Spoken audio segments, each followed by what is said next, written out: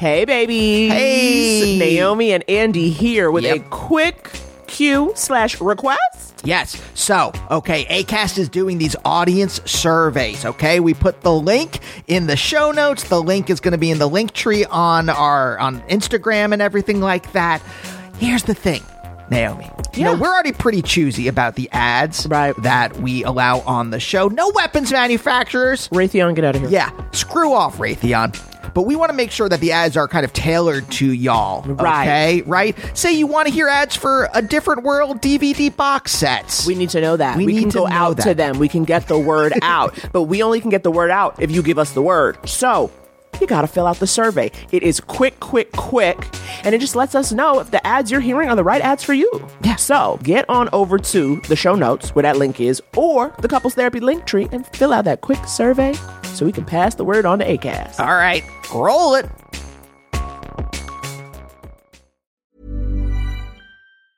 Ever catch yourself eating the same flavorless dinner 3 days in a row? Dreaming of something better? Well, HelloFresh is your guilt-free dream come true, baby. It's me, Keke Palmer. Let's wake up those taste buds with hot, juicy pecan-crusted chicken or garlic butter shrimp scampi. Hello Fresh. Stop dreaming of all the delicious possibilities and dig in at HelloFresh.com. Let's get this dinner party started. One size fits all seemed like a good idea for clothes. Nice dress. It's a t-shirt. Until you tried it on. Same goes for your healthcare. That's why United Healthcare offers a variety of flexible, budget-friendly coverage for medical, vision, dental, and more. So whether you're between jobs, coming off a parent's plan, or even missed open enrollment, you can find the plan that fits you best. Find out more about United Healthcare coverage at uh1.com. That's uh1.com.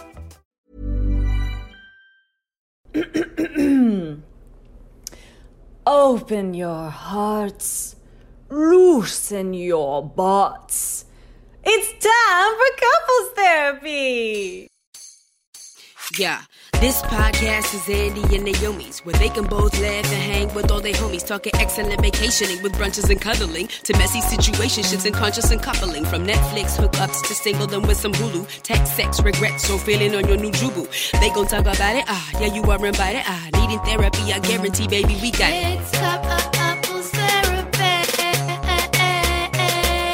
Couples therapy.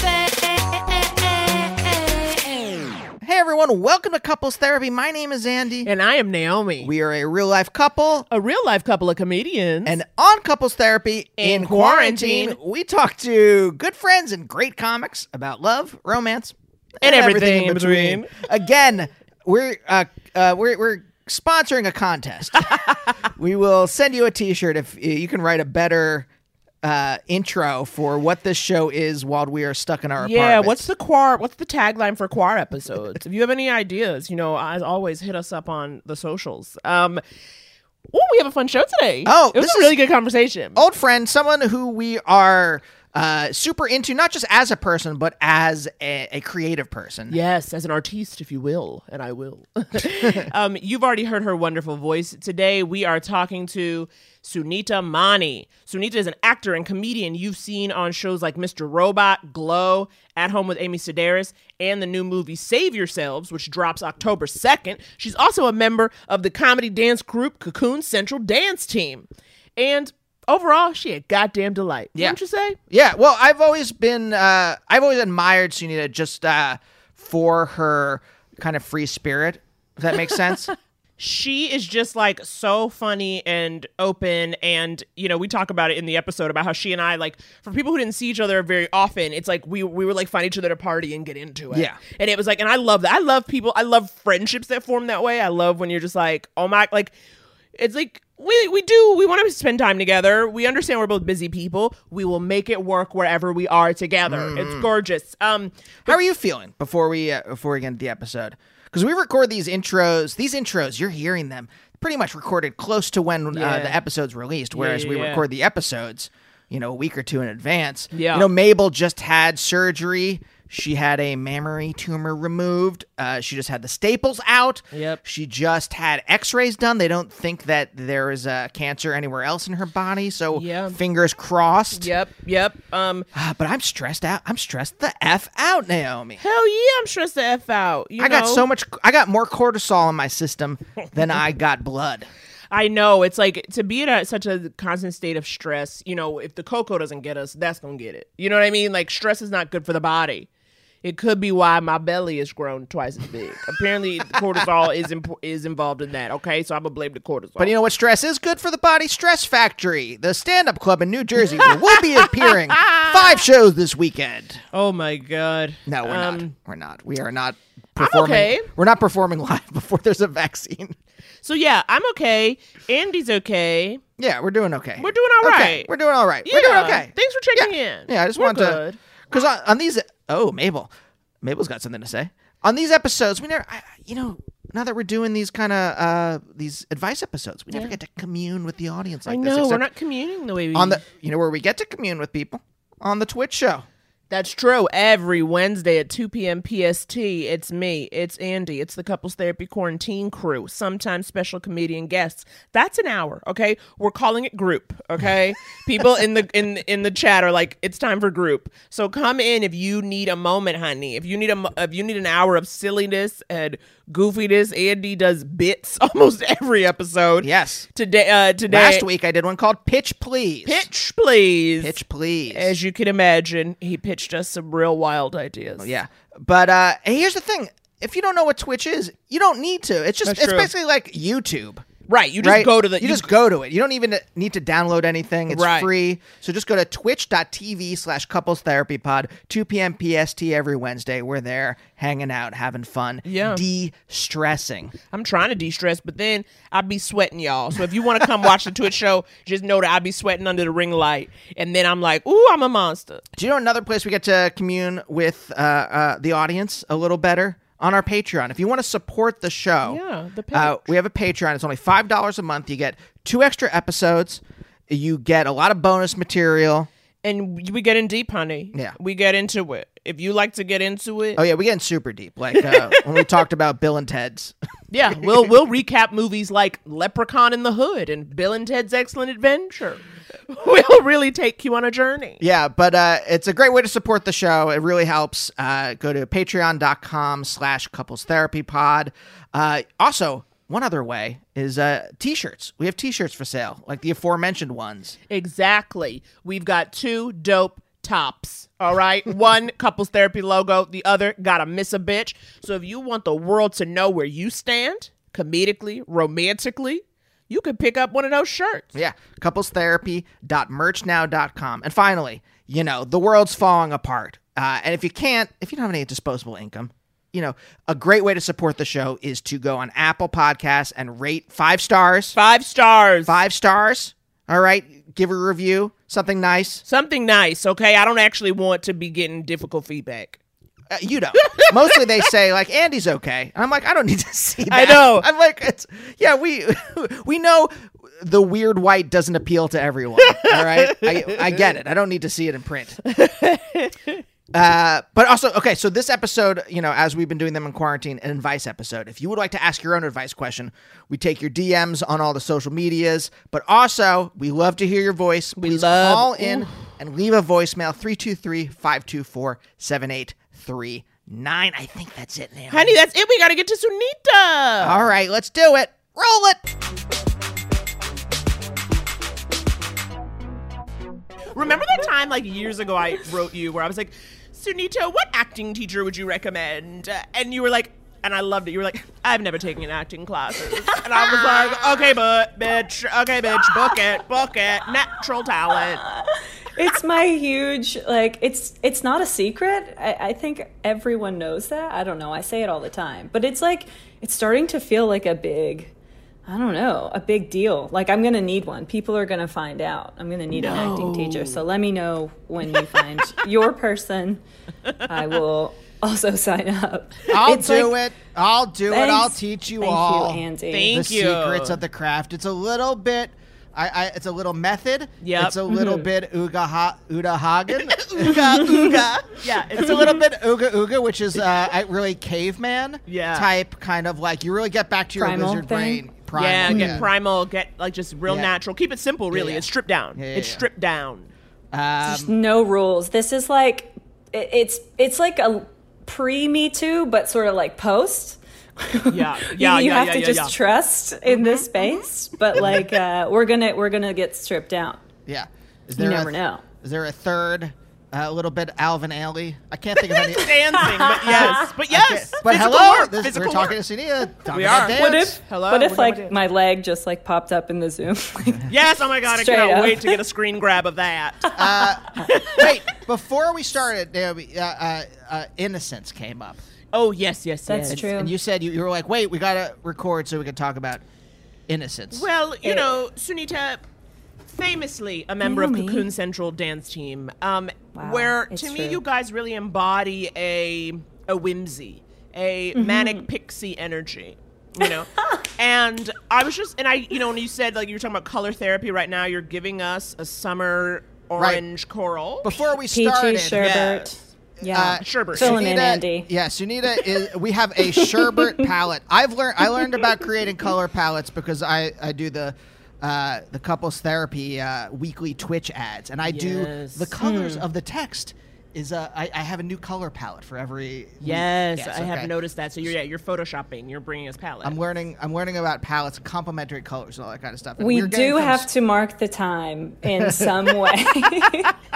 Well, I'll This tell is you a what. good way. Yes, I'll tell you what. Out here in Los Angeles, there's no other way to mark the time than through like menial tasks like that, because everything, especially in quarantine, everything is the same. Everything. Yeah. I've said this before. It is swimming in a sea of lukewarm tapioca pudding. Wow. There is no land in sight. We are swimming, and right now, Sunita, we are swimming in the image you are giving us. You have Yes, yes, a I'm light bathing. pink button up top. The wall color is a peach-ish. You have a cup that is even a complementary color. You are giving us your palette. That's good. I like the idea of putting music under an Andy monologue. That's like making it art. And that's what we all must do in quarantine. We must choose palettes for ourselves. I asked Sunita a question and you talk about palette. Wait. Naomi, I am speaking to the listener. I am drawing the listener in. This is an audio medium. The listener's already drawn in. Were you going somewhere with the palette theory, or were you telling us that you're also experiencing this like color energy happening now? Yes. Okay. It's all about color energy. That's the new thing. We're off of it's no longer about Capricorn. What are those things? Your horoscope, your Astrology. sign, Yeah. astrology. It is about color. Yeah. That's it. We're I'm done. taking astrology back. Sunita, would Yes, you consider Naomi. yourself an innocent person? In terms of your POV. You know what I mean? Like, sure, you've committed crimes. I don't care. But I mean more of like your POV. Actually, have you committed crimes? I haven't. None Okay. that are like worthy of. You know, Yeah. That's very Scientology real, of us to real ask talk. someone if they- Yes. Well, I sorry. think I remember My us pulse talking. just quickened. I remember us talking before. I think you grew up as a good kid, like I was. A good kid. I grew up as I didn't. I was kind of like a punky, mean-spirited, even bully. It's weird because No. I went through that phase, and I think when the oppressed becomes the oppressor. Sort of thought of it as like a survival thing. Yeah. At a certain point in my like maybe 4th, 5th, 6th grade, like middle school years, elementary to middle school. And I feel like I do have a bit of an innocent POV. I do have like a trusting, optimistic lens generally, but I feel a lot of guilt. It's weird. Like I definitely have a I don't know where this like shame and guilt comes from exactly. It comes from a lot of places, I think. Andy loves shame and guilt. Get into it. Those are my primary emotions, shame and guilt. It must be something connected to like innocence or perfection or like obsession about like the best person I could possibly be or something like that, and feeling like I'm not cutting it sometimes. But the bully period and my beef period were like, I think, markers in time Your beef that are different. Period.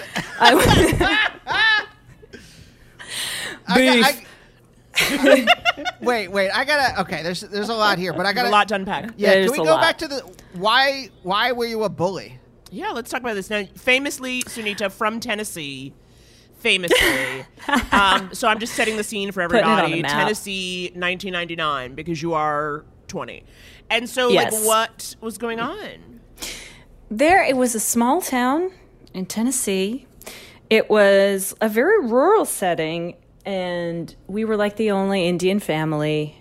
A lot of black people, a lot of white people, but not a lot of like, I guess other Anything else? yeah, I was gonna say like Chinese immigrants. I mean, there was the one joint, the one restaurant in town, and like my family became friends with like the owners of the Chinese restaurants because they like understood we were vegetarian. That's why I brought up my beef period. Yes. Yeah. Your time where you're having beef, yeah. My beef time. But I think I was such a class clown and was kind of a smart ass, and I was quick. I was like smart. I had good grades without really trying. That I took my Joker persona to like a mean place sometimes because I was overcompensating. Were you popular? Like, did you like have a clique? Like, what was the energy then? Like, I think I was popular. I wanted to be everyone's friend. But then Contradictory roast to a them. bully. Yeah, Yeah, I but roast guess. them Like all. I guess no one's safe. But I was like, I was on the sports team. I was like very into basketball and soccer and all the clubs, student council, and what other clubs are there? I just signed up to like be with friends. I liked being social because I had my like defense mechanisms. I like figured it out if I could be like funny. And that also meant like taking the joke too, like, jumping into a trash can for fun. like it's not elevating, but then it had its rewards. That is there was a lot of That's the weirdest combination. So you were like popular. I know.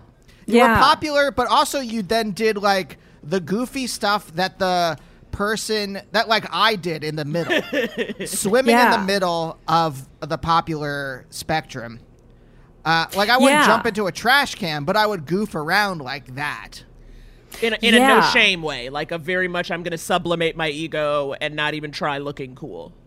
Like that kind of goof. That's what I mean. Like goofing, like you can be silly, but then there's that way where you're like, I'll embarrass myself for the laugh. It's a very different kind of thing. You know what? I wouldn't embarrass myself for Right. a laugh. It had to be a highbrow laugh. It had to be a highbrow laugh. I was. I you wasn't. imagine? I don't know. I wasn't smart enough in that way. No, like, I know I'll what you just- mean, though. Yeah. It is a contradictory of things. A contradiction of things. It's hard to. I don't know. I wish I like kept better journals for myself. I don't know. That's fine. It's fine. I'll rewrite it now. I'll rewrite my history now. You should. But should. It is a weird combination of like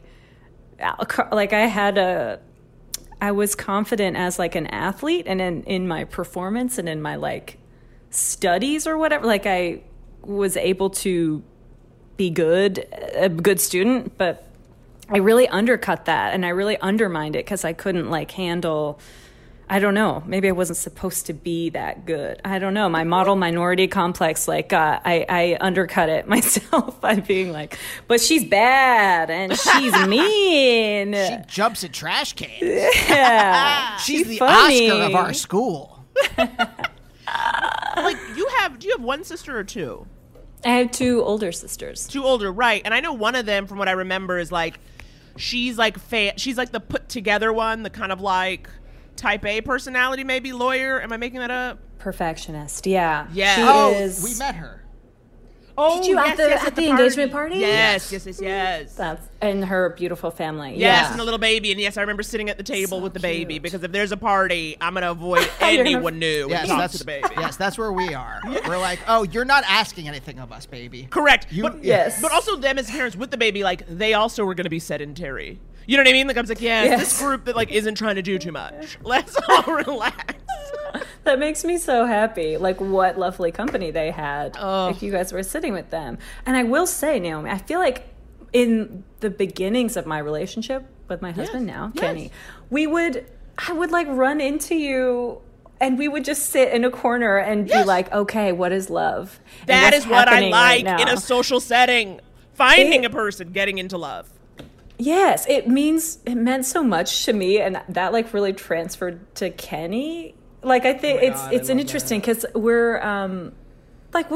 known each other for a long time, but like to have these deep conversations, and then so Kenny just thinks like we're only each other's friends. Like we don't have other friends. Like you're my only friend.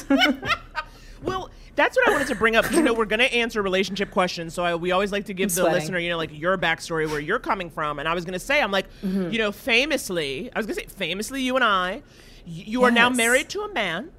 Yeah. And it took you I call him, he looks like Dominic West to me. And it always takes you it took you a little bit of time in the beginning of your love to be like, this is the one. But you're famously now wed. Can you talk to us a little bit about that journey? Of getting there, because I remember when you were like, we're moving in together. Sorry, the way that you made it sound was like it was like the like a rom-com, like a Cosmo type thing, like how to get across the finish line. Hey ladies, how do you get across that finish line? By the way, I don't know why I sound I don't know why Cosmo is a sportscaster. Exactly. Like a drive-time DJ. Hey ladies, honk honk. Wow. How to get across that wedding finish line? Well, we can always cut this if you don't want me to say it. But do you remember when you were like, I didn't think I would have a white lover? Yes, I do. I was going to bring it up. I guess good, if you perfect. So now I don't know. Let's go. Because you are one of the few people that I've ever really had like a deep conversation with about that specifically. I think because I mean I don't like talk to my sisters in that way so much. I'm like my friends are my family in certain respects, in certain communicative respects, but it really in the beginning of guess my wedding journey, my marriage story. Your marriage story. I was so ready to like just be on a sex parade and just be like, okay, I was in a long-term relationship. I'm ready to like, I think just have like a thicker skin. I'm so fragile and like dating is so scary. It was also scary to me and so like not my style. And I feel like I've only been with people that are like my closest friends or like friends of friends. It's like very inside and incestual. So that I was coming out of like, I need to get out of that. So meeting a stranger who was so seemingly like too good to be true in certain ways, like in terms of just taste and we were on the same page and it was so easy conversation. He's so handsome. I was like, and I didn't think I was going to get murdered. It wasn't like creepy. It was like, whoa, this is too real, too fast. So that's why I feel like we were getting into it so early on, you and I, because it was like very real, very fast. And I was like, I just had this other idea of my life that was like supposed to happen. And it got like, we found each other before this like other weird rom-com played out in my head of like sleeping with a bunch of people or like maybe like finding an Indian dude. I don't know. That's like, that's real. But it's not anymore. It's all very like. Wait, how long you said you had been in a long-term relationship? And then you got out of it? Yeah. How long was that? It was like It was on and off for about 6 years. It was very like destructive, like keep breaking up, getting back together kind of thing. And so I see. So after like that kind of like that pattern of, and I assume it was there was just a lot of explosive emotions involved in that kind of like back and forth. Yes, no? Yes, except we were like internalizing all of it. So we would just like not talk about it, but like be in the same room being like fuming and just we couldn't get our communication style functional. So it was we knew what the other person was thinking so deeply and so well that we were just having the conversation for them in our own heads or in our own rationale. And it was weird, like commiserating, you know, of like, this isn't working. Yeah, I know. Yeah, it's not working. You get it, right? You get how this is terrible. Yeah, it's terrible. This is like, we were like friends we were like commiserating together in this, in like a long breakup over years. But like there you were were some watching, good parts, for real. Like you were watching a car crash you were watching it from a distance, but it was your own car. Yes. Wow. That's a beautiful metaphor. I don't know what that is. That's not a metaphor. It's poetry. It is poetry. It's poetry. So, and then after that, you thought, all right, I'm going to go on a sexual rumspringa. Mm-hmm. I'm going to... She had goals, but... I'm like, I don't... Also, that's so outside of my pattern. Right. It's really... That's a big deal. I was like making out with a bunch of people, but I was like not actually in like getting into these encounters of like hooking up sexually. It was like, I don't know, only like once or twice where did that happen. And it was like an okay experience. It was, I was actually so glad to have a bad experience, I think. I mean, looking back on it, it's like, yeah, that's not good. I didn't want that. That's not what I wanted. Okay. Yep. I learned from that. Why would I want to like grow a skin or grow into a skin that like handles that more and more and is like expected to communicate or behave in a certain way? Because that's like what it is. I don't know. You mean you were trying to be a Samantha? Do you know what I mean? Like that kind of archetype where you were like, you wanted to be someone. You're a Charlotte trying to be a Samantha. There it is. There it is. Exactly. And then you came back. Thank you so much. You came back and you're like, oh, I am a Charlotte. Right. You needed the Samantha experience to realize you were a Charlotte. This should be like a virtual, like a VI. What is it? Not VR? Like Virtual VR. reality? Oh my It's God. alright. It should It's be like alright. a VR game. Or for my bros out there, you were an E trying to be a Vince. You love bringing up Entourage. You love it. Well, now, so here's the thing with your lover. So obviously you were like, you thought you were going to have this rumspringa, but then instead you met a person and was like, we should be in a relationship. And then I remember too, like at one point when you were like, we're moving in together, I guess. Yeah. Like it feels like, so, you know, is he older at all? A few years. Just, okay, but nothing big, right? Because it definitely felt Not a like big gap. you were serious, but almost couldn't believe you were being serious, if that makes any sense. Like with every step you took, you were like, this is happening? Yeah, absolutely. It was like I think it was so in my gut, like this is okay, this is safe, this is easy, this is good, this is actually what you want. But my brain and sort of like, I guess this expectation and idea of myself, this like new path that I thought I was going to take, I was holding on to that stubbornly, very stubbornly. So it was like, I wasn't like lying to him or anything. He was very aware that I was kind of coming from this place and also very serious about like my feelings for him. We wouldn't just move in together. That was almost scarier than, or like a bigger step than getting engaged. It was like a very real definition of our relationship. But I I'm just so glad that like we stuck with it. I really am. I mean, the patience. I feel like he had to be really patient with me. Oh, he had to be patient with you, not you with the relationship. Why did he have to be? Why did he have to be patient with you? Because her butthole was tight. She was too nervous. Yeah, and I was still like, I think he was hesitant. Like he was in it or sooner than I was, and I was a little like afraid of that kind of confidence and like transparency, which is great. I loved it. He also had been in I was afraid of it, but also I was like, okay, good. I can like, you're a solid person. I can tell you like everything and give you like everything. You're going to bounce. It's going to like bounce off of you well. He's not going to internalize the way the previous lover. Yes. So, I think he was like still thinking at some point that I was like, it was a big deal to him that we were exclusive, because I think he was, where I was coming from, he was like imagining we were, maybe that I was seeing other people at the same time, but I definitely wasn't. That you were out every night smooching.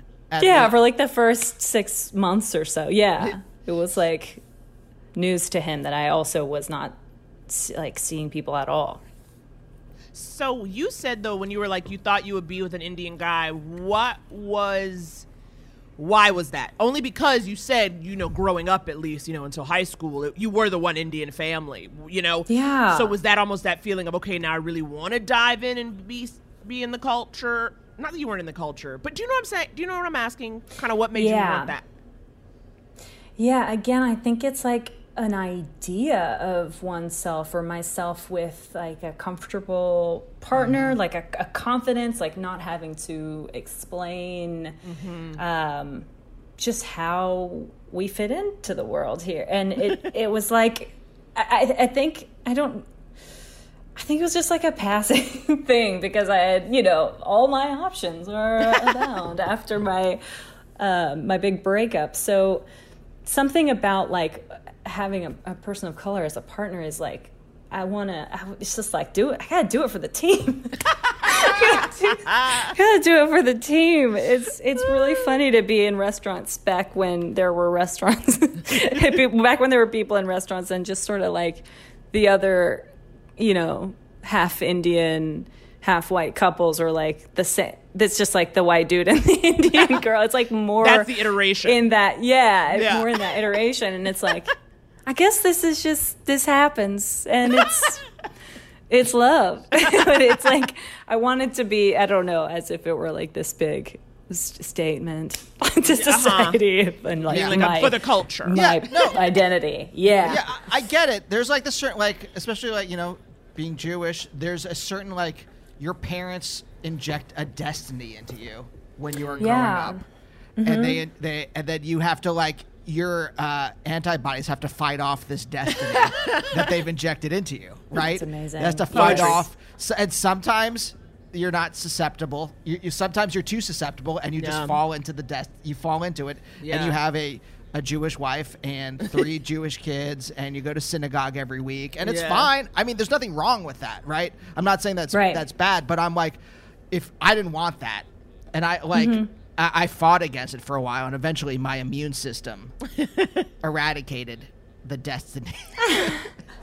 But like you said, you fought against it, but like you didn't. I'm the only lover of color you had.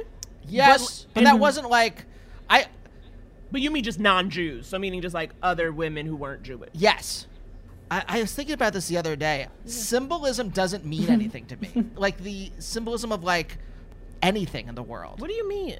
I need you to give me a specific example. Walk Sunita and I through it. Because I'm trying to the difference between like someone who says like, I'm just watching you guys. I'm loving this. I'm loving this Zoom show. There's a difference between someone who's like, well, I'm colorblind, I don't see color, and someone who like genuinely doesn't understand. And I don't think I genuinely No, you do understand. But not on an emotional. I understand on an intellectual level, but not on an emotional level, if that makes any sense. No, it doesn't. What are you telling me right now? What are you telling me right now? Tell us more. I want to understand. I know, me so too. bad because like, you're so smart, and I know what you got to be onto something, but I don't know what. You gotta be onto something. Yeah, like when you say, I mean, like I didn't like it wasn't like there were no. I've never had a lover of color before. It has nothing to do. It has to do with like who was around me, and like there were in grad school there were black women I was attracted to, so it wasn't like that. It was just that like the opportunity wasn't there before, right? And then you appeared in front of me, and You're I'm welcome. like, I love this woman. Thank you, UCB. Right. I didn't love you instantly, but I mean, I find this woman very attractive, very funny, engaging, Sure. charismatic.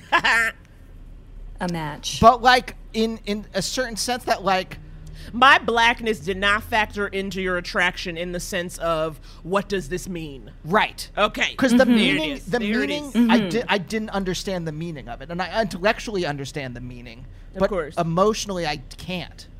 Yeah, I don't know what it is about me. it's okay, honey. It's what I love about you. You're very delicate. Yes, I it's mean, weird that's that I'm delicate. interesting because so much of like our psychology and love and like how we see ourselves in our partner's eyes, like it does depend on that emotional kind of intelligence, both like, your Yeah. intellectual, just like the way you process it intellectually and also emotionally. And it's like right now, for instance, my poor white husband is getting like my exercised demon in this time of like patriarchy and like capitalism and like what it's like to be brown in this world. And like he, as a symbol, as a white man, is like really taking on a lot of my emotional like experience right now. And I mean, I couldn't be more grateful for him and for like this whole just like learning about myself and for what it's doing, learning about him. And I like if I had a brown husband, it's not even like a what if. I'm so happy. Right. I'm in love, but like Yeah. it would just be such a different conversation or a different feeling. Right, of course. And it is like, it's so intertwined that it's interesting you have any separation with that.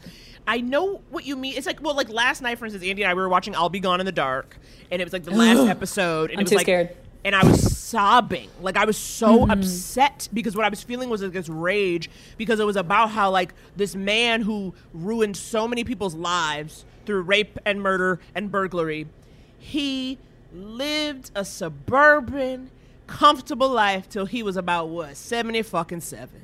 And as I'm seeing that, and I am sobbing over, as this is happening, right? Unrelated, meaning not connected in the story or what I was watching. I am like sobbing over like George Floyd, Trayvon Martin, Michael Brown. And I'm like, why does this person get to live to be 70 something? And like meaning comfortable before he's even caught. And then literally just was like, I did it because at fucking 77, you know what I mean? Like he's probably in jail Right. for 2 years before he croaks. And like, but then these people died. And that is literally the emotion. Like I was on an emotional journey during Right, fucking I'll Be right. Gone in the Dark. And Andy at one point, he Yes. just like gets up and he gets me a tissue. And he's like, and doesn't say a word, like gives me a rub. You know what I mean? Like it was like, but it was this feeling. I was like, I'm sorry, because I felt like he could not understand, or like to him it must have looked crazy what I was doing, because you don't have that like a psychological relationship to like basic things happening in the world.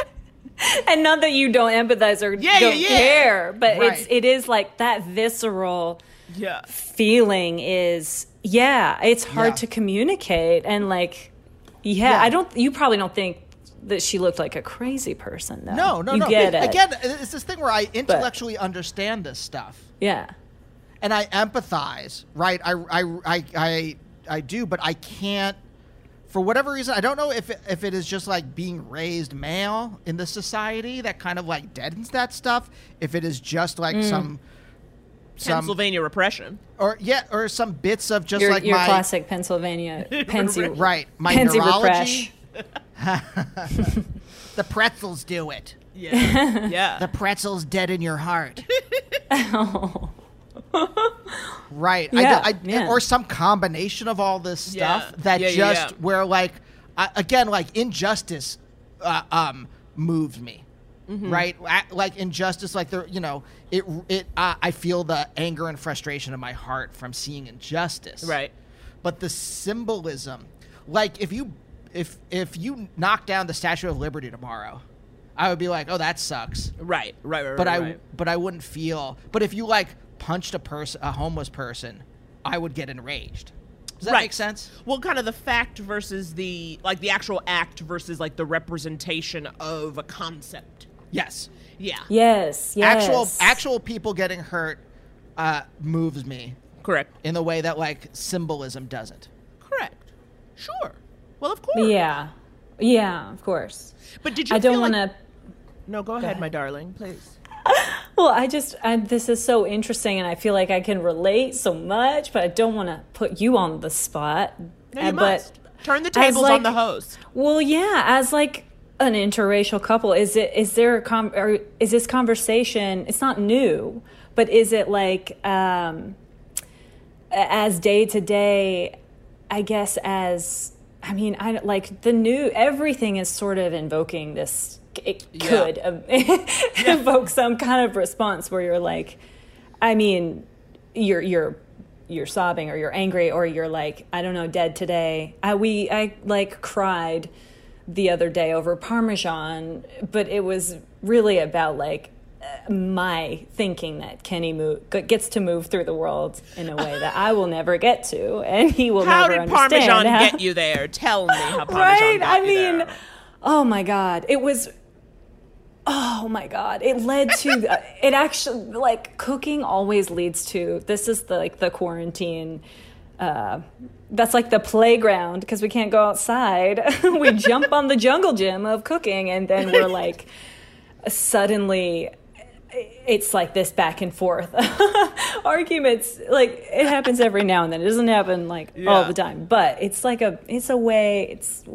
a very specific way into like these emotional, psychological feelings.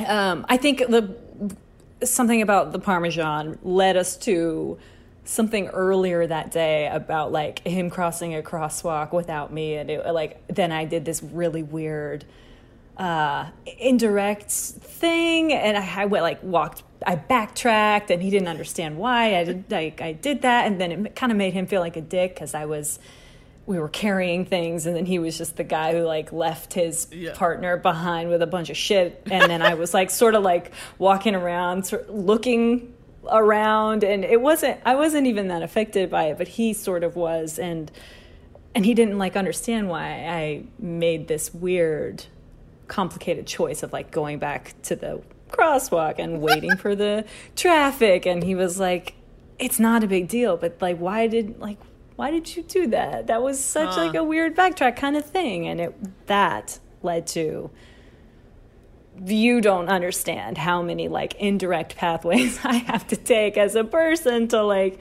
navigate in this world. You get to make a straight line. You just walk blindly, Mr. Magoo. Right. Yes. And it's like, this is all very personal. I hope he doesn't divorce me. But it was just like, what is happening? What is happening? Right. And I am afraid I'm like afraid of myself, and when I say things like that, because it's not him. It is more than him. Right. It's like this symbolism and like what like my survival hardwiring, some of it is like responding to, of this like beautiful white man with blue eyes. What are you doing to me? What is my place in relation to yours? What is my existence in relationship to yours? And it's like, he gets, unfortunately, I mean, he'll just get a lot of that way more lately than, well, of course, exactly, in quarantine. Time, exactly. I think that's the thing. It's tough. Go ahead. No, it's like really, because like I think the thing is, when you're saying like how often is this happening, it's really hard in that I feel like I have to accept, I get upset about things, and certainly, yes, in general, I am a more emotional person, and I'm gonna like, show my feelings more than Andy. But it's also like, this stuff hurts. It feels so much more personal to me than it feels to him, and I have to accept you know that feeling like whenever you're kind of like having a big emotion and the person with you is like, what? You know, good or bad, like when they just kind of, and sometimes it is frustrating, but I have to stop myself and like I will in those moments be like, I will think you don't understand, but it's like there's a difference between understanding and sympathizing and empathizing and like it bringing you to tears, and I have to accept that like, yeah, it's not gonna hit him. It doesn't hit him the same way. It doesn't hit Andy the same way it hits me, and I have to just like. That I have to accept that. Like, that's kind of the choice you make when you take a white lover. You just have to, but it's hard at times, right? And especially I think now, right? In other times, I would like go talk to someone else about it. But he is the only person I'm really talking to. And I was even like, whenever, and it's funny because like whenever we have these episodes where I'm talking to a brown woman, I tend to dominate the conversation. And Andy's like patiently silent because he knows that like I need this on an emotional level. Like, Also, I believe it. You know, at DSA we do progressive stack. Yes, tell us about the stack. So the people who have traditionally not had a voice before get to dominate the conversation. But I think I've said a lot of weird things. Yeah, you've gotten your weirds in. You've gotten your weirds in. But also, like, I'll tell you what's weird for me navigating this, where I am obviously white but Jewish. And it is a strange, I call us Schrodinger's cats, but Katz. I love that. My goodness. I am living. Make that t-shirt. That's so good. We are the quantum chosen. We are, because we occupy two states of whiteness and also non-whiteness at the same time, depending on who's doing the observing. Right. Mm-hmm. Like, you know, we're at the top of the list. I was talking about this in therapy today. I'm just like, we're at the top of the list of people you want to get rid of. But also, I can't deny that in general, if you just like looked at me, especially in a major city, you just see like white person. Right. So it's a strange, it's a weird, especially, you know, growing up knowing that like you're hated, right? It's the same. It's the same kind of like connections I have, you know, with. Black people and brown people and other underrepresented groups and cultures. Yes. Yes. So, like, do you know what I mean? Like, it's this weird kind of there's this weird tension. There's an existential thing about your identity that's not clear on the outside when people look at you, but it's very real. Yeah, and something you have like body experience with. I have a somatic experience. Yes. Well, no, I have all the feelings inside, but not outside. Right. Yeah. So it is strange. It does, but again, I'm saying like I wonder if it was if you were married to a different person, if it would hit them. If there's some quirk about my biology or the way I grew up. But I would say I do find though I don't have to explain why something is fucked up to you. That's different because I definitely know and have hooked up with the white boy who needed it explained. You know what I mean? Right. And I remember like when I was younger, I almost like kind of liked it, meaning like I liked that they were so enthralled and educated by me. And then as I got older, I was like, I don't have to tell you this shit. You know what I mean? There's something about like fucking, you know, college up late at night and then being like, am I privileged? Yes. Like that was a fun, cute conversation. But then when you turn 30, it's like, bitch, Google it. Yes. You know? It was like, yes. Well, you like don't see yourself as like a vessel. I don't know. There's like a part of that experience. I have like some experience with that when I was younger too. And it's sort of like fun to embody like, I don't know, for me it was like an exotic person that has all of these this knowledge of this other place, and it's like fun for a little bit, and then it's like, well, I guess I'm just a person. Right.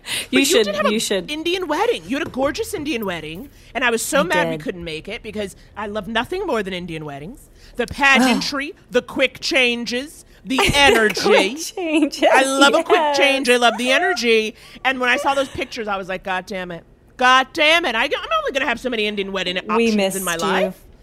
And, but, you know, was that like a conversation you guys had to have where you're like, this is what I want? Or was he like, yeah, whatever. Like, I'm down.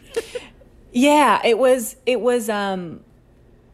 very much down, and super like open, and there's not like educated, like you're talking about. There's not like a sort of educational exchange between us in that way. He's like very open, and I feel very aware of lots of cultures. But it was our parents being both very faithful. So him being like the spokesperson for his family, the things that he expressed were like on behalf, like he knew that would be hard for his parents, but it's like what we're doing and what we want.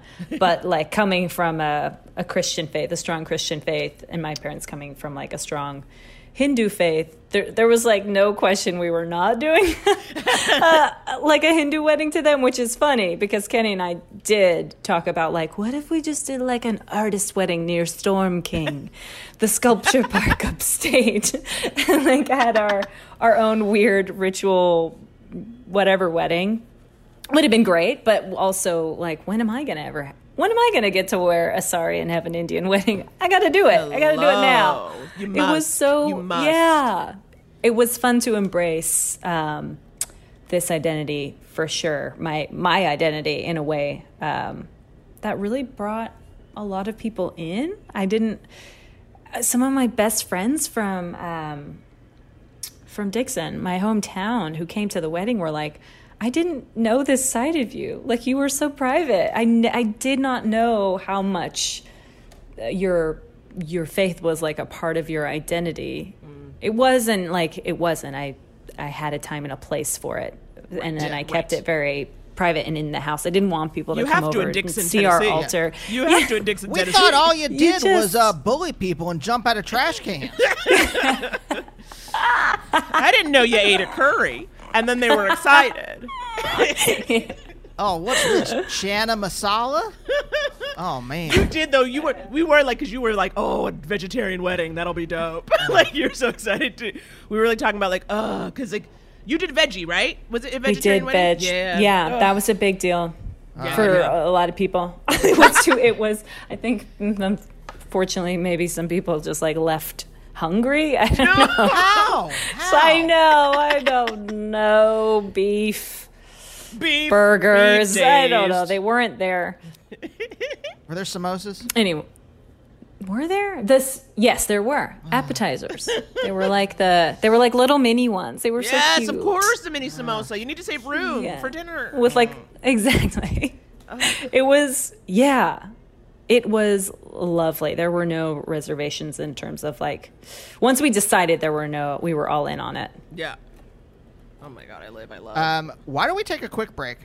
I feel like we've drawn the picture of your emotional and romantic self. Yes. Oh my God. Sunita. Yes. And now now that we've drawn that portrait, why don't we take a break and then we'll come back and answer some listener questions.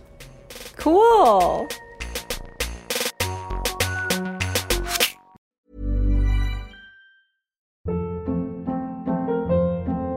Hold up. What was that? Boring. No flavor. That was as bad as those leftovers you ate all week. Keke Palmer here, and it's time to say hello to something fresh and guilt-free. Hello Fresh. Jazz up dinner with pecan-crusted chicken or garlic butter shrimp scampi. Now that's music to my mouth. Hello Fresh. Let's get this dinner party started. Discover all the delicious possibilities at HelloFresh.com. Dear listeners, Andy here doing the ad read again, and today we're talking about MeUndies. As the male half of Couples Therapy, I was asked to do this one because we're talking about boxers, which, and I hope I'm not breaking any confidences, Naomi does not wear.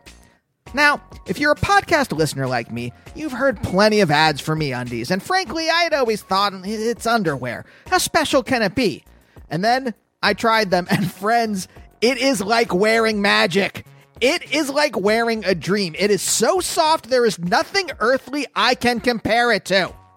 I am embarrassed, absolutely embarrassed to say I'm middle-aged and just finding this out. But the material your underwear is made out of really does make a difference.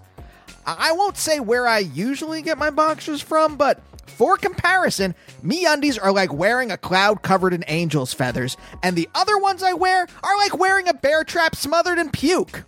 MeUndies got style for everyone, from all black classics to fun expressive prints in sizes extra small to 4XL. And they use sustainably sourced materials and work with partners that actually care for their workers. Also, I gotta point this out, there is a particular technology that the folks at MeUndies would like me to discuss. Now, you know Naomi is sex negative and I am sex neutral, so I didn't want to have to say what this technology is, so I asked friend of the show, friend in real life Mort Burke to say the phrase. So, okay, here it goes. For any listeners with penises and testicles, I can say medical words, you might be interested in MeUndies' sophisticated contoured pouch and ball caddy. What's that again, Mort? They're incredibly comfortable? Contoured pouch and ball caddy. Wonderful. Thanks, buddy. Okay, soft underwear comes in all packages at MeUndies. So to get 20% off your first order plus free shipping, go to MeUndies.com/therapy. That's MeUndies.com/therapy for 20% off plus free shipping. MeUndies, comfort from the outside in. Can we take a minute and talk about Skims? Now, you know I'm a recent Skims convert, having tried their underwear in the last few months, and I am now living lifted, supported, changed. So I decided to keep trying new stuff. And let me tell you, Skims basics and foundations are where it's at. Yes, I recently got the Soft Smoothing Seamless t-shirt. And y'all, it is so comfortable. It's been the perfect layer for me. I'm rocking it under a cardigan or a sweater when I want to keep it fitted and fabulous and not look all bulky. I mean, y'all know I'm back to work, #blessings, and I'm definitely that girl who is always cold in the office, okay? I need my layers, but I'm still trying to look put together, and the Soft Smoothing Seamless shirt is helping me get it right. And I also got the boyfriend t-shirt in heather gray, and it is so friggin' soft and comfortable, and it's giving casual but intentional when I wear it with a pair of jeans. I'm feeling very good in it. So if you want to give these and other basics a try, shop the Skims t-shirt shop at skims.com. Now available in sizes extra, extra small through 4X. Thank you for the range, Skims. If you haven't yet, be sure to let them know we sent you. After you place your order, select podcast in the survey and select our show in the drop-down menu that follows. Again, that's skims.com. Go check out everything they've got and the new t-shirt shop. Hey y'all, wanted to pop in real quick and let you know that if you like what you hear and you want to support the show, there are a couple different ways. Most of our support comes from our wonderful Patreon community. For $5 a month, you get 2 bonus episodes of just us mostly spilling the tea and occasionally searching for crazy bread in Los Angeles. Plus, lots of other bonus content. We love our page pals, and we couldn't do this without you. And if you want to join, go to patreon.com/couplestherapypod. We also have merch, which includes Gotta Miss a Bitch and Jubu t-shirts, which you can find in the link tree in our Twitter or Insta bios. And for absolutely $0, you can rate and review the show on Apple. 5 stars, please. It'll only take 10 seconds, and it helps us tremendously. Okay, that's it. We love you deeply. Now back to the show. And we're back with Sunita Mani, ready to handle your emotional scandal. Sunita, people are coming through with their cues. Yes. And now they're going to know where you're coming from. So, Andrew, okay, would you like to begin? Sure. All right. This one, this is a voicemail. This goes, I thought let's start with something a little fun. Okay. Something a little fun. All right, ready? Hi, Andy and Naomi. I'm just doing this real quick before work because I'm still fucking livid about this. To get this into... just get this rolling. My brother-in-law has a car that I fucking hate. I cannot overstate how much I fucking hate this car. It is orange. It is jacked up like a monster truck. It is the worst possible thing he could have purchased for where he lives, because he lives somewhere where there's not a shit ton of parking. He's blocking my access to get in and out from work in the mornings. Hate this car. Truly cannot put it into words. That said, I found out last night that the reason he's decided that he needs to park his car in our already really full driveway is because our fucking neighbors have been getting in the third degree for being a brown person who's parking his car on the street in a neighborhood in a white liberal town that loves the virtue signal with Black Lives Matter signs in their yards, as long as those black lives or brown lives are not near them. So my instinct is to go full aggro on next door, because apparently that's their favorite venue for doing this kind of shit. But I don't know if that's the right thing to do. I don't want to put him into a position where he's getting more microaggressions that he's subjected to. But on the flip side, not fucking okay. What the fuck? Because otherwise my choice was, hey, if you see them, if they're having a problem with you, send them my way. I have no fucks to give and white privilege, and I don't care if I make old white people sad. How should I handle this?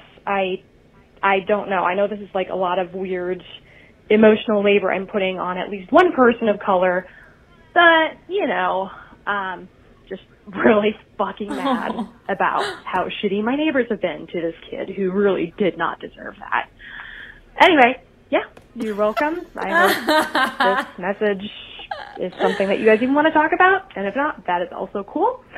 Yeah, have a nice day. Thanks. Bye. Wow. I'll be honest. When I was like, "Oh, we'll start with a fun one," I read the I read the Google transcript of the first couple lines. I'm like, "Oh, about a car. All right." I know. I didn't expect you to go there. Did not realize that we were going to jump right into one about confronting your centrist, liberal, racist, white neighbor. Yeah. It's like, right, because it very much started with, I was much. like, this car is terrible and it's in your driveway. You have to talk to him. And then it really took a turn, and I was like, well, now I don't know what you'll say. You're going to have to let that car be. I know. Whose truck is it? Did she say her brother's? Brother-in-law. It was brother-in-law. Brother-in-law. Yeah, okay. So I guess like he lives with them or stays with them, or, you know, she's with her, you know, sibling and him. Who knows? Yeah. So like that's their situation.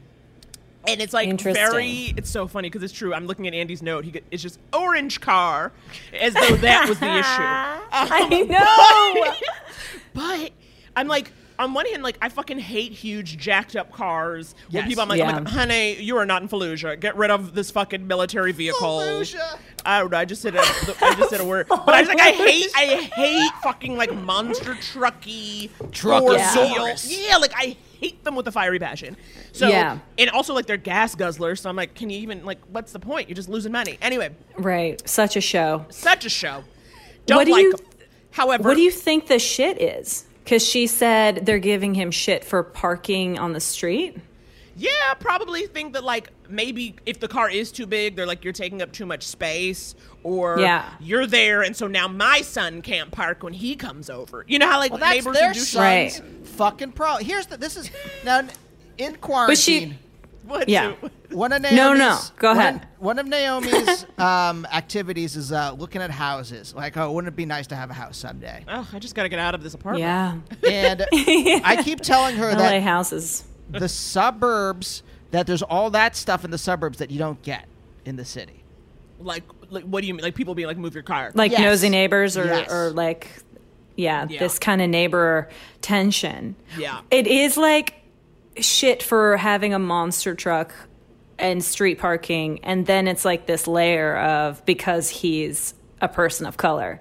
Right. And that is I'm assuming that this sister-in-law is white, and she's like, send him my way. I will be your like advocate on this. Yeah. Which I wonder what her interpretation. I just like wonder what they're saying. I don't know. It doesn't matter. I know. If she thinks it's like racially charged, I guess we have to believe her in the form of this question. That's all we have. This question, because again, right? Like it's both. Like this is the thing. Two things can be true. Your car can be trash, and I'm annoyed that you're black and have a car that is trash. You see it, right? Like that's the issue. Yes. Because I believe it. I fully believe it's both. Like I bet you're like, oh, this fucking orange car.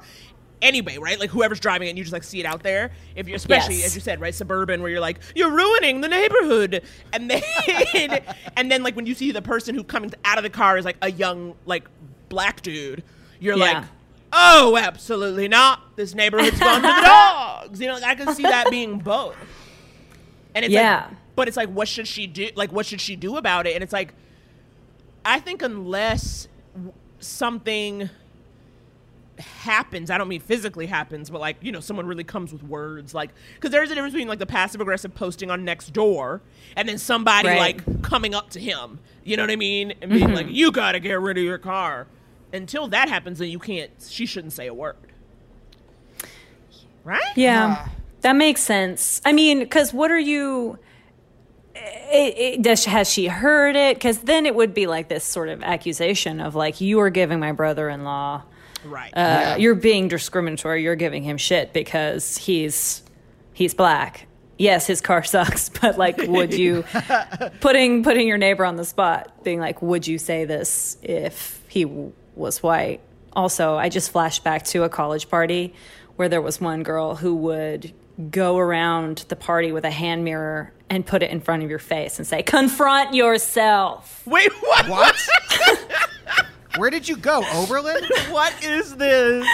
Emerson. Okay. I just remember that. It was like a very like aggressive artist being like, who are you? And then she'd like whip out a hand mirror and like make you confront yourself. Wait, but what would you have to say? Like what would satisfy her or get her to move on? I don't know. I was ready to be like in on the joke. I didn't get it or something. It wasn't a joke, Sunita. It was not a joke. It was a real... I guess it wasn't. And this is dangerous sometimes, but because she was black and I am not white, I was like, nah, I'm good. Like, like my like 18-year-old whatever was just like, we're the same, right? Not, of course not. But like, I was like, I'm not them. Go have someone else confront themselves. It was, I think it was like an experiment. I think it was like coming from, I don't know, like an art experiment. But I just imagined this caller. Yes. Having a hand mirror, knocking on the neighbor's door and being like, confront yourself. Are you asking my brother-in-law to move his car because he's black? Confront yourself. Right. It's really just like an older suburban white couple just like looking at each other like, what? I'd vote for Obama a third time if I could. Like that's what they'd say. Yes. And then they close the door. Especially because she's saying too, the caller was like, it's a liberal, virtue, right. Like she's saying virtue signaling. But I think it's harder to talk to someone who fancies themselves accepting than it is to talk to somebody who's like, yeah, I hate them, in a way, because somebody who fancies themselves accepting is not, like, it's going to be really hard for them to hear the ways in which they are actually not. Yeah, they're going to be angrier because their identity is built on, oh yeah, no, we're very accepting, as long as every POC fits a very rigid view of what we believe is acceptable, right. And also isn't around us. That's the other thing. Like, it's real easy to be liberal when you never have to interact with somebody different, because you're like, well, sure, do whatever you want, because you don't actually engage with it or see it or have to deal with it. Right. And it's surprising that there's any confrontation at all, I guess, in like a liberal leaning suburban setting where it's like, but nobody's going to talk about it for real though, right? I don't know. It's like, it doesn't seem like there needs to be any, there's a lot of, aggression and anger inside, or passive aggression. Yeah. Code. Wait, I can't imagine like an actual confrontation happening in this scenario. Like, outward racism in Dixon, Tennessee? Like when you say the word Dixon, Tennessee, I just like very much think of like Dixie. Like dark times, but no? It's, just for the listeners, it's DICKSON instead of X, like instead of DIXON. It does. It's like in my mind, that's like a huge difference. A good difference or a bad difference? I think a good one. It's got the word dick in it. Yeah, not DIX. Yeah. But like, was it chill?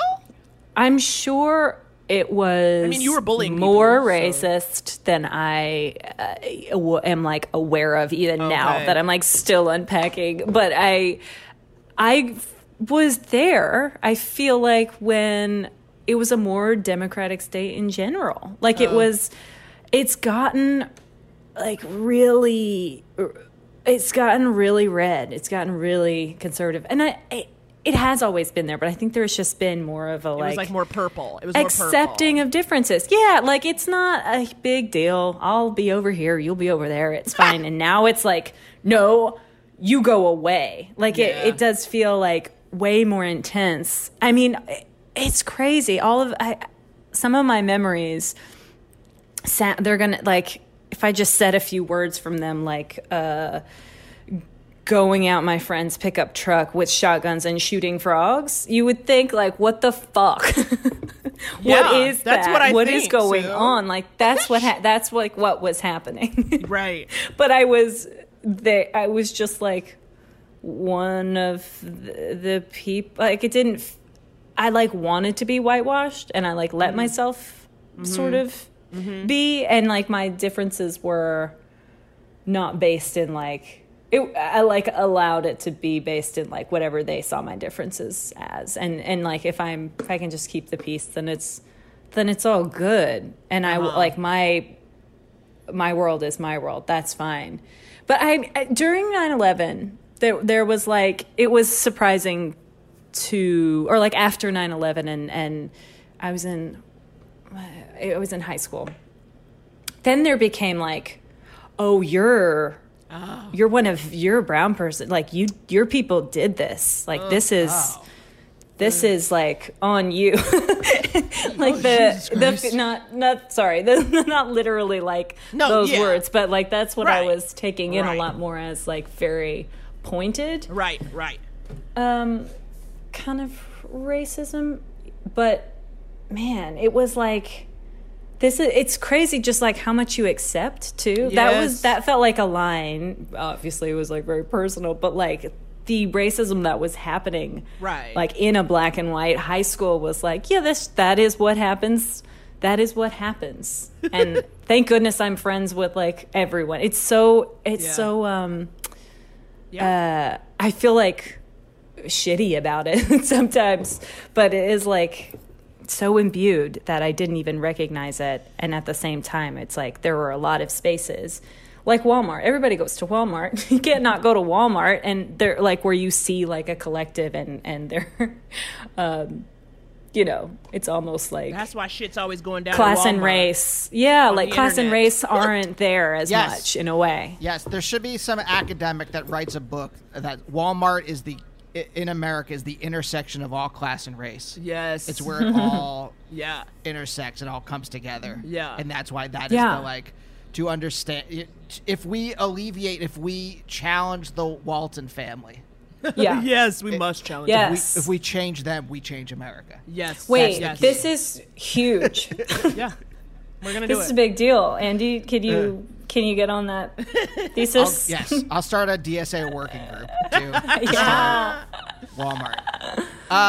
Wait, but have you ever had to, famously on this show, we've talked before about when we, our first apartment here in LA, we had very shitty upstairs neighbors. And we were just passive, not even passive aggressive.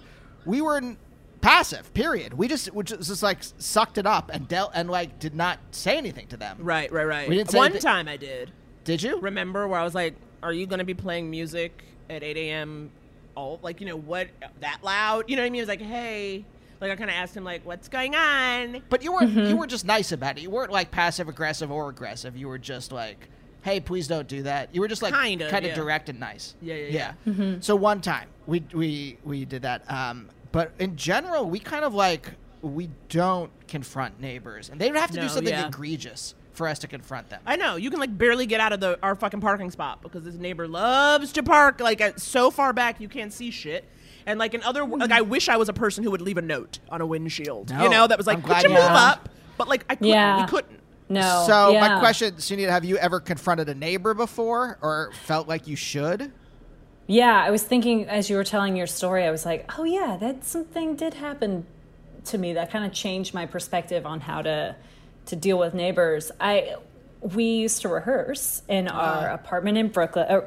I've moved since we used to rehearse there, but there was an apartment we rehearsed in where Cocoon I live. Central Dance Team. Cocoon so this is Central dance. Team. This is movement, stomping. This is music. movement. Yes. Exactly. And it was like it was a 2-bedroom, and I was living with tally at the time. So Eleanor just said, like, me and Tally lived there. Yeah. We had to, like, own whatever happens in this building. Right. And we were rehearsing later than we normally do. It was like after 8 p.m. We're jumping around. We get the broom on the ceiling from the downstairs neighbors, and that had never happened before.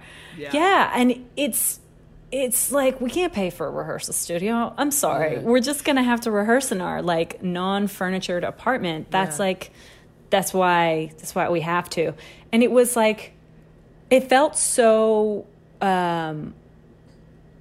like, I suddenly felt like, oh, we're really disrespectful. I never thought of it before. You immediately took it in, yeah. I did, and I was like, I have to go talk to him. We're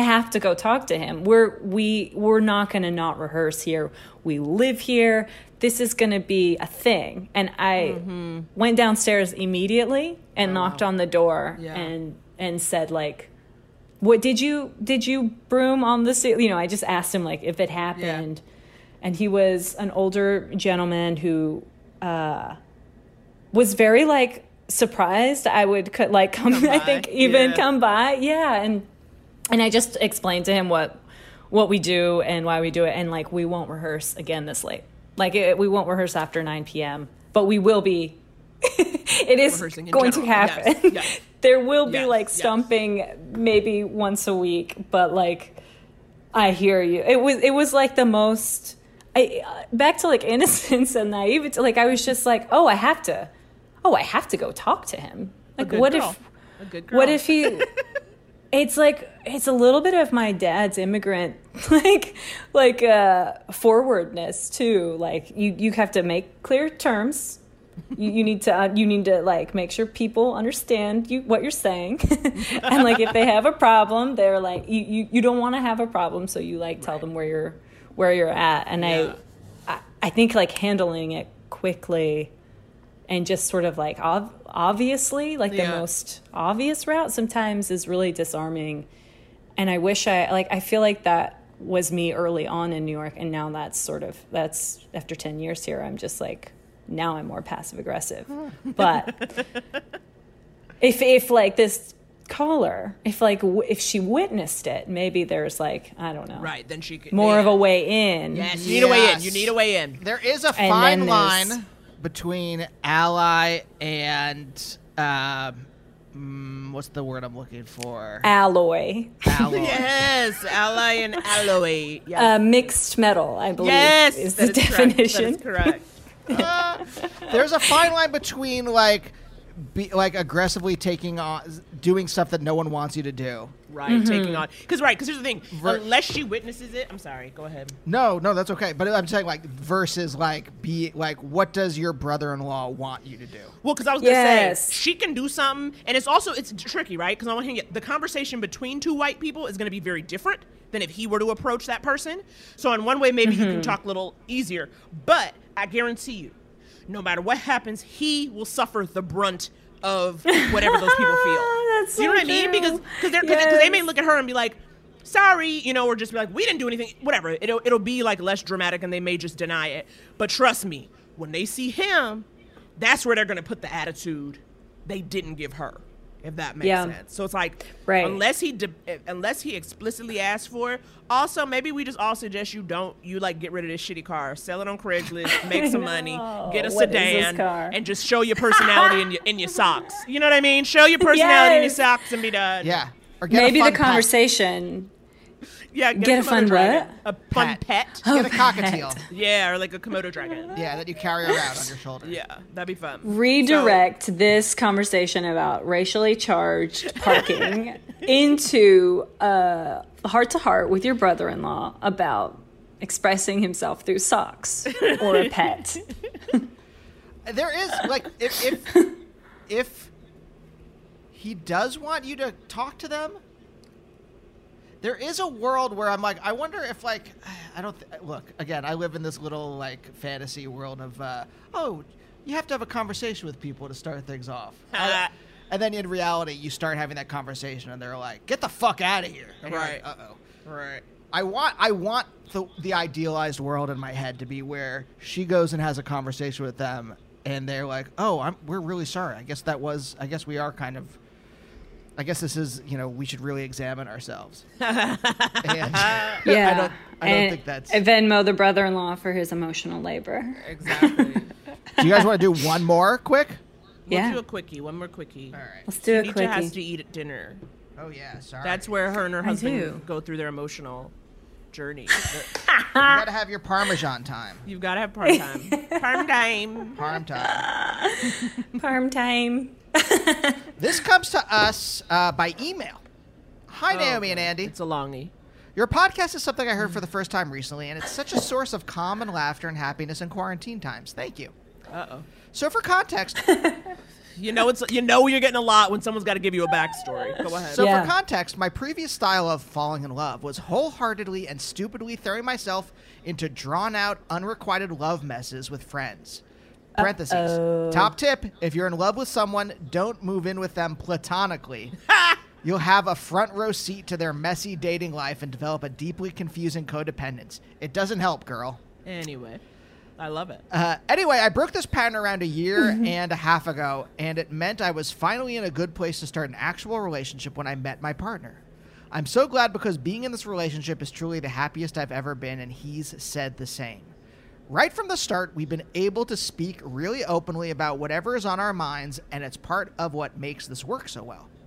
The only thing is, when we do occasionally disagree on something minor to the point that it needs discussion, I freak the fuck out. Uh-oh. I get guilty and apologetic and sad, and then I get so frustrated that I'm not being more assertive. I literally argue with myself about not arguing properly. Oh. It's not that I want us to fight, especially over really small things, and I'm glad it's always pretty level-headed when we have different opinions. I just resent that I don't have my say properly, even though the only one stopping me is me. I'm not like this generally at all. I'm really outspoken. I've chatted to him about how much my reaction bothers me, and he always encourages me to say what I think and not to feel sorry or sad, which as a bi woman who's been made to feel guilty about all kinds of crap by straight men before is really important to me to have found in a partner. I can tell this apologetic side of me isn't coming from anything he's saying or doing, or whatever topic we're discussing. It's coming from somewhere in me. So my question is, what the fuck? Why can't I disagree comfortably with the most important person in my life? We talk about everything and are so comfortable with each other, and disagreeing on the occasional thing is so normal, right? This is such a small issue, but this relationship is important to me and going so damn well. And this weird aversion to disagreeing is something I'm concerned might become something of an actual problem if left to carry on. I'd love to know if you guys have any ideas, insights, or advice to help me start to get past this. Thanks for reading this long-ass email, Jay. Okay. Sunita, Wow. I turn this to you first because as someone who has said before that they are Guilty and shameful? guilty and shameful. Just I just want to repeat that again. This is a lot. Also, it's so, I loved the reveal of this person being bi. That was great because in my mind, I was like, this person's like in two places at once. and then it was externalized almost, just like as from my head to like you saying it out loud.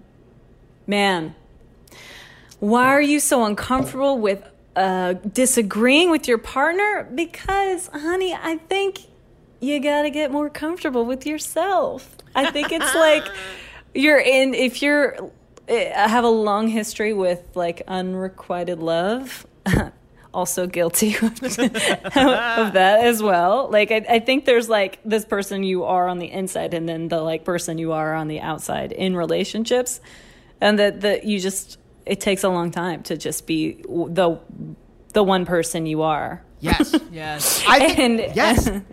I think that is 100% correct. And being bi like adds another layer to that, but I think it's just being comfortable with yourself, honey. There is, I remember when I was a teenager, and my friends and I would go see a movie, and in my mind I would be like, that fucking sucked. but they would all love it, and so I would shut up and I would not say anything because I didn't want to.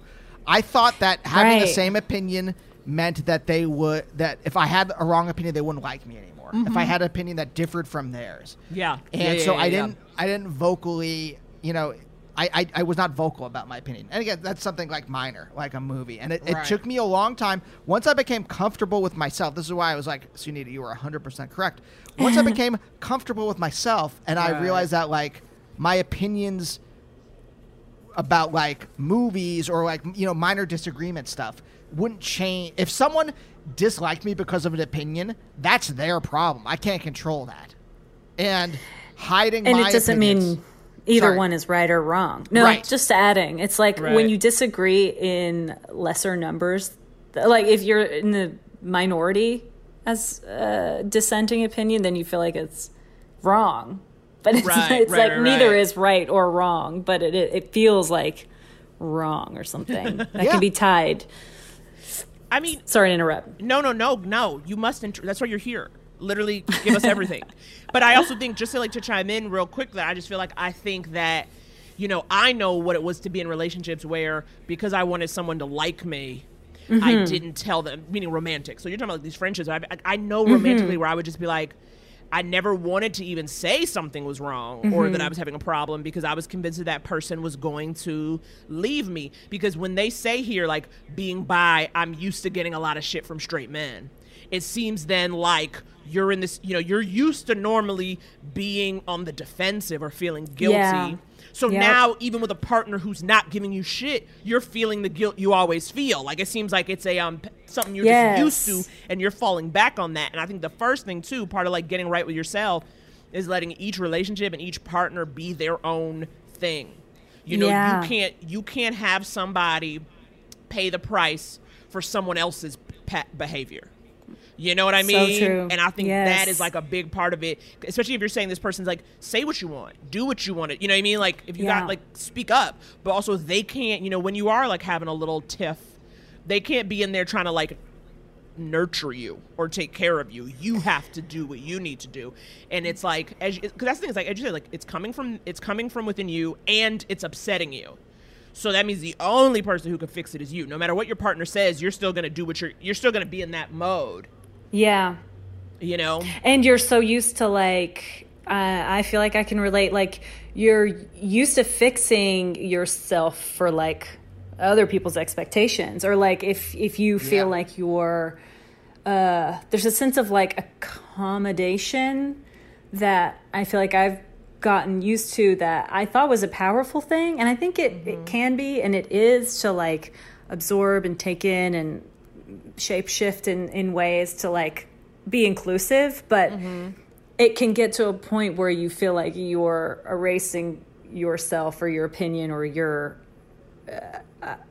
I think, like, your present moment. You're sort of, like, thinking in so many directions in an argument or in a conversation or in a debate or whatever, that I think there has been an overcompensation for me in some ways, where then I'm like, but this is what I think. Like, it's like, I'm here and I'm saying something.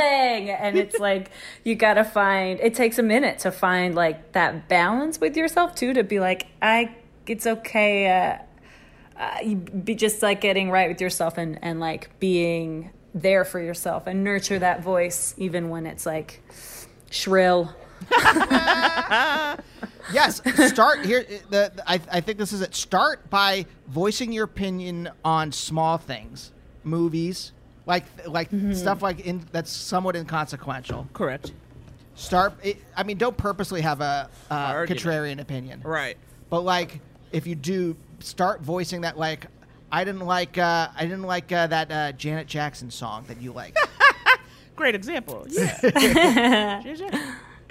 And then work up to these tiny emotional things. Right. These little tiffs that you're having.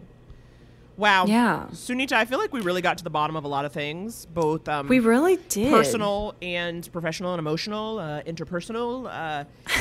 We are so grateful that you came on the pod and talked to us today. Yeah, thanks, Anita. I'm so grateful to see you both and to talk with you. Thank you for wanting to have conversation with me. I listened to your latest episode this morning just to like hang out with you guys. So I was getting excited. It was a great one. Oh, thank you. Your friend Brian. Yeah. And we'll see you all next time. Bye. Bye.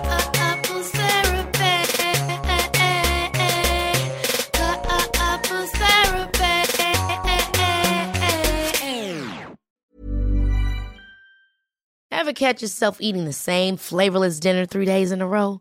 Dreaming of something better? Well, HelloFresh is your guilt-free dream come true, baby. It's me, Keke Palmer. Let's wake up those taste buds with hot, juicy pecan-crusted chicken or garlic butter shrimp scampi. Hello Fresh. Stop dreaming of all the delicious possibilities and dig in at HelloFresh.com. Let's get this dinner party started. Even when we're on a budget, we still deserve nice things. Quince is a place to scoop up stunning high-end goods for 50 to 80% less than similar brands. They have buttery soft cashmere sweaters starting at $50, luxurious Italian leather bags, and so much more. Plus, Quince only works with factories that use safe, ethical, and responsible manufacturing. Get the high-end goods you'll love without the high price tag with Quince. Go to quince.com/style for free shipping and 365-day returns.